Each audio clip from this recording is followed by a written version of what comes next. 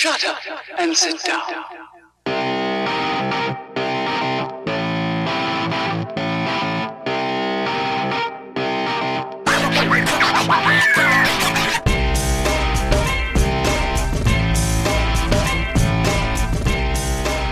Hi everyone, Mike Prada here. In case you missed it, Limited Upside went live this week. We did a live show with Dan Rubenstein, Ben and I, for Facebook Live right after the trade deadline buzzer sounded at 4 p.m. In case you missed it live, we're here now to replay it for you in this week's episode of Limited Upside. Enjoy.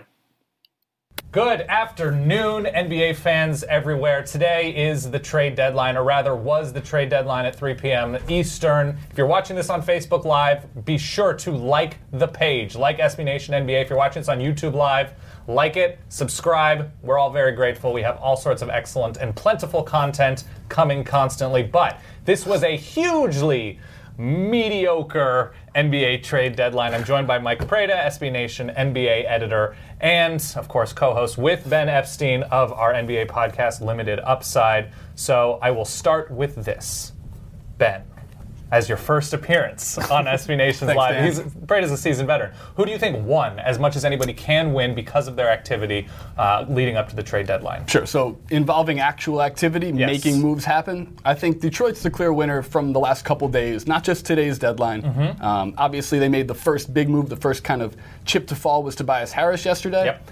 I think in moving Tobias Harris, Orlando kind of got rid of one of their many shooters who can't really play, and Detroit needed that guy to kind of be the kind of I the thought you were going to say shooters who can't really shoot. Shooters who can't really shoot, for sure. And Detroit needed a guy to kind of complement Drummond. We know what Drummond's strengths are. We also know what his weaknesses are. Tobias Harris is a good yin and yang combination there. I think they also were able to get rid of a redundant point guard piece in Jennings in that deal, someone who kind of had paid his dues for Van Gundy, or for Detroit in that matter, come back from his injury, showed he had some value left, and so they were able to move him.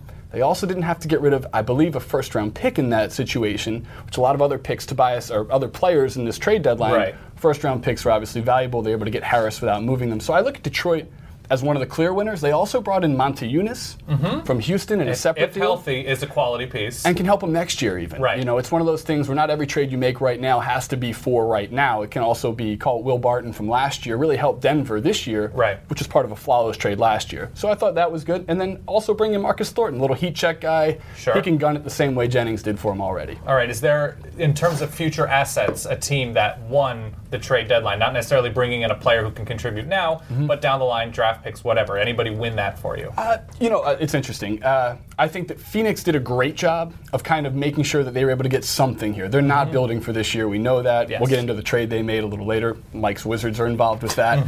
We'll let him stew on that a little bit. But I definitely think it's interesting when you can get a first-round pick, put the protections where you like it so that it does qualify this year. They have a much better case for the draft, which is the next step for that franchise now. And they maybe get 2 lottery picks. I'm with you on Detroit. I'm not totally wild about the price they gave for Monte Eunice, but Tobias Harris, that's a home run trade. Also because he's under contract for 3 more years at a really good number, and he can grow with that core. Conversely, I think the biggest loser of this trade deadline is Orlando. You know, I think that if you're Orlando, so much full circle going on with Scott Skiles. It's so much full circle. It takes 2 guys that I think there are 2 problems. One, this is what happens when you have expectations that are out of line, I think, with where you're at. They want to make the playoffs. They rush this trade. I don't understand why you would trade Tobias Harris for that. If you're going to re-sign him, why trade him for that? You obviously want something more. Concrete, it's been said Markieff Morris goes for a first-round pick. Danaz Montejunas goes for a first-round pick. Jeff Green goes for a first-round pick. How does Tobias Harris not go for a first-round pick? Lance is gone. If Doc was the GM of every team, everybody would go for a first-round pick. That's true. This is true. Everybody gets a first-round pick. You get a first-round pick. That's right. They should have traded with the Clippers. That's right. And then the other thing is they're trying to clear all this money now for to have cap room. I think they have enough for 2 max contracts next summer. That's all well and good, but the entire league has cap room. And I guess I don't understand why this is the summer they are going for this. I guess their logic is we have Florida, we have nice weather, but just last summer, Paul Millsap turned down more money from them, and I don't think the team is in a significantly better spot winning-wise than they are right now. I mean, maybe that's an addition by subtraction move. Now, Orlando's kind of had the back tires in the mud now for 4 or 5 years, where at some point you feel like it's going to come out of that rut, but they're unable to fully push out of it. And some of it's the redundancy in the players, which they're addressing right now. Some of it's the coaching turnover. Kind of the idea that when you want to win with a bunch of young lottery picks, ultimately maybe that doesn't work out, and then you have to decide who you're going to trade. And that's kind of none of them are any superstar potential young lottery picks. They're all kind of decent. And so to me, that's a clear loser. And then the other team that I'm nervous about, here it is. I think we disagree a little bit. I like this. I'm nervous about what the Wizards did to get Markieff Morris. I think there's a lot of logic to what they did. He's a talented player. He definitely fills a position of need. He's got a good contract. They, I think, still have enough room to make a big signing with him. Okay. But I think the price was very high. I think first-round picks are very valuable in this new climate, especially because the cap's going up. That's right. But the first-round pick scale is staying the same. That's the loophole here. Yeah. That is. To me, that's a potential lottery pick if they don't make the playoffs. Yep. And Markieff Morris is, just kind of had a rough year. And is that the guy you want to gamble on at this point? So is your biggest issue here what they gave up, what actual pieces that moved in the trade, or Markieff Morris, the basketball player? Oh, I think it's connected, right? I think every trade you're taking a risk on some level. And I think the best trades are the ones that in different ways minimize that risk. So you look at Detroit getting Tobias Harris. That might not work out. Right. But they didn't give up that much to do it. They have great cost certainty. And while he's had trouble on the court, it's all accounts he's a good guy, someone who's committed to improving. If it doesn't work, it's not because of a character flaw. How old is he? Tobias Harris? Morris. He's mid-20s. I forget exactly what it is. Right. But Markieff Morris demanded a trade, is involved in assault charges, has pouted his way the entire year. Yeah. To me, this is another example with the Wizards of kind of outsized expectations. They feel like they have to make the playoffs. Sure. And so they make a move that to me it could work very well, but to me carries a lot of risk. All right, and that's what makes me nervous. Let me jump in right here. Who are your winners and losers of inactivity? Who are you expecting more from in terms of actual movement? I'll jump Let's in start with with Ben. a winner real quick. Yes. Because I think the losers are a little bit larger names here, a little higher profile. Mike, you could tackle that. I think Boston's a winner here. I know there are a lot of Boston fans. Sorry, Boston. I apologize for calling you a winner, I guess, because you didn't make a trade. But I think they are winners. They're sitting on the largest cachet of assets in the entire world of sports, any level of any sport professionally. So it would almost behoove them to kind of see what those can equal in a fair market, which is not what the NBA trade deadline is. It was a seller or a buyer's market. It was a seller's market. It kind of fluctuated over and over until nothing happened. So I think those picks have a lot more value either translating. These are the Brooklyn picks, their pick, the Mavericks pick. I mean, they're not going to draft all of them, but there are moves, and we see this all the time, that get made to build, at the actual draft that are usually a lot larger in scale. Mike, your inactivity, winners or losers, who jumped out to you? I think there are two. One, as a team, I think Atlanta lost by not cashing in on some of their players. I understand why they didn't. That's a tough team to break up in that market, which has had so much trouble with fan support. But I think there was a window here where everybody thinks they're a buyer, that they could have gotten something for Al Horford or Jeff Teague. And ultimately, I think there are too many. There's another example of kind of where are you? Yep. That team's not winning a title. If you're just thinking in terms of basketball, that's a good time, I think, to move on. Obviously, they didn't get the offers they wanted, but I imagine that the offers they thought they were going to get are higher than the threshold I think they should have accepted. I would have started to move on if I were them. And then the player losers, Dwight Howard. I think this is I understand a lot of teams were nervous about acquiring him because basically you're acquiring him for the right to either let him go or pay too much money to keep him. Right. I understand the reluctance, and I understand what Houston is trying to do for trading him, but to me, that guy needs a change of scenery. It would appear that way. Things are really like every 3 months. I was going to say. He needs to change the scenery. Exactly. Yeah. Ben, what about you? I mean, look, I think that when it comes to the players who necessarily didn't get moved, I think Horford's a big one. And not just because I know you mentioned Atlanta, but I looked at Horford as a piece that actually would change how the Eastern Conference went. I thought that he made a lot of sense on Boston. But because he didn't move, I still think the Hawks sit right in that middle of the Eastern Conference, which I think was probably the initiative here, was to get out of the middle in one way or another. And there are a lot of teams, and we talked about this a little beforehand, guys, but the way that MLB added an extra wild card, it made a lot of teams feel like they could make the playoffs.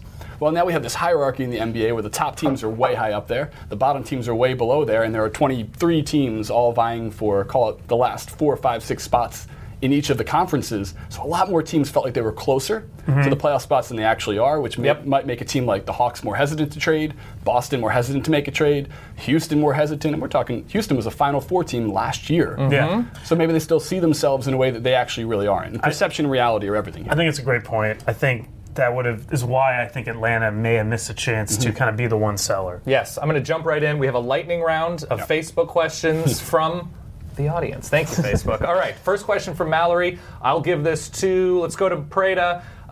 Biggest team trade losers, the Bulls, of inactivity. They lose Heinrich, but that's just for trade purposes or cap purposes. I think, yes, that's a team that I think is also sort of in the Atlanta spot. Right. They probably need to kind of look in themselves in the mirror. At the same time, I'm not sure what I guess they could have traded Pau Gasol. What was really out there, that didn't quite go through. It's another example of, pending free agent Ryan Anderson is the same way. True. Teams just don't want to give up that much for those guys. Right. Yep. And other than that, I think they may have asked a little too much for Taj Gibson, but their front court is decimated. They've got nothing. They need him. Yep. So I think they're kind of just boxed in general. It's hard for me to look at them and say they missed the big move that they should have made. Ben, can Morris fit in with, Mike again, can Morris fit in with Wall and Beal, play style-wise? Well, that's an interesting one because I think there's a very interesting player in Markieff Morris somewhere. Someone this playmaking for who can defend, who can pass, who's got a great mid-range game, can shoot a bit. Someone you can give the ball to down the block late in games. I think 2 years ago he was one of the top clutch players in the league. The problem is that he's got so many bad habits to fix. He takes too many bad jumpers. He doesn't try hard enough on defense.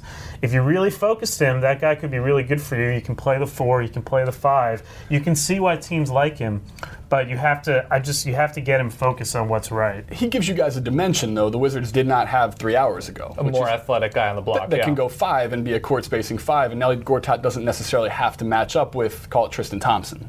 Okay. Yeah, I mean, that's true. No question. I mean, if he's locked in, that is great value and a great contract of a really interesting player. Well, I'm just skeptical. If there's a coach who can get the most out of his guys, it's Randy Whitman. Final question. You guys can, either one of you field this. The Grizz, very, very active. I know you guys have a lot of thoughts about what their current lineup looks like. How do you evaluate their deadline moves? The last team in the world that I'd want to get into a street fight with. Sure. Times 1,000, the first team that I'd want to go get my first tattoo with.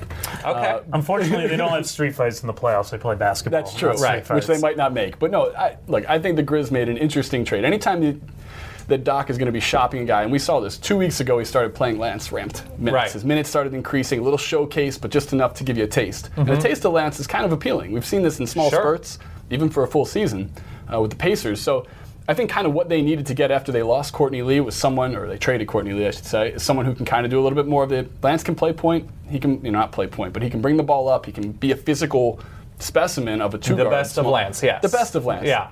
And maybe Zebo and the rest of the supporting cast there, Anderson, New there, they have some veterans who might be able to wrangle him in. So maybe what they're banking on is that they are going to get the best of Lance because, well, we already know what the best of Jeff Green is. Yes. And it comes once every 3-4 weeks for about a quarter. Yes. Preda, quickly, any other thoughts to add to the Grizz's day? I'm confused by what they're doing. I'm confused by why you would trade your one good shooter in Courtney Lee. Yep. And then acquire Lance Stevenson. You make one sell move and then you get Lance.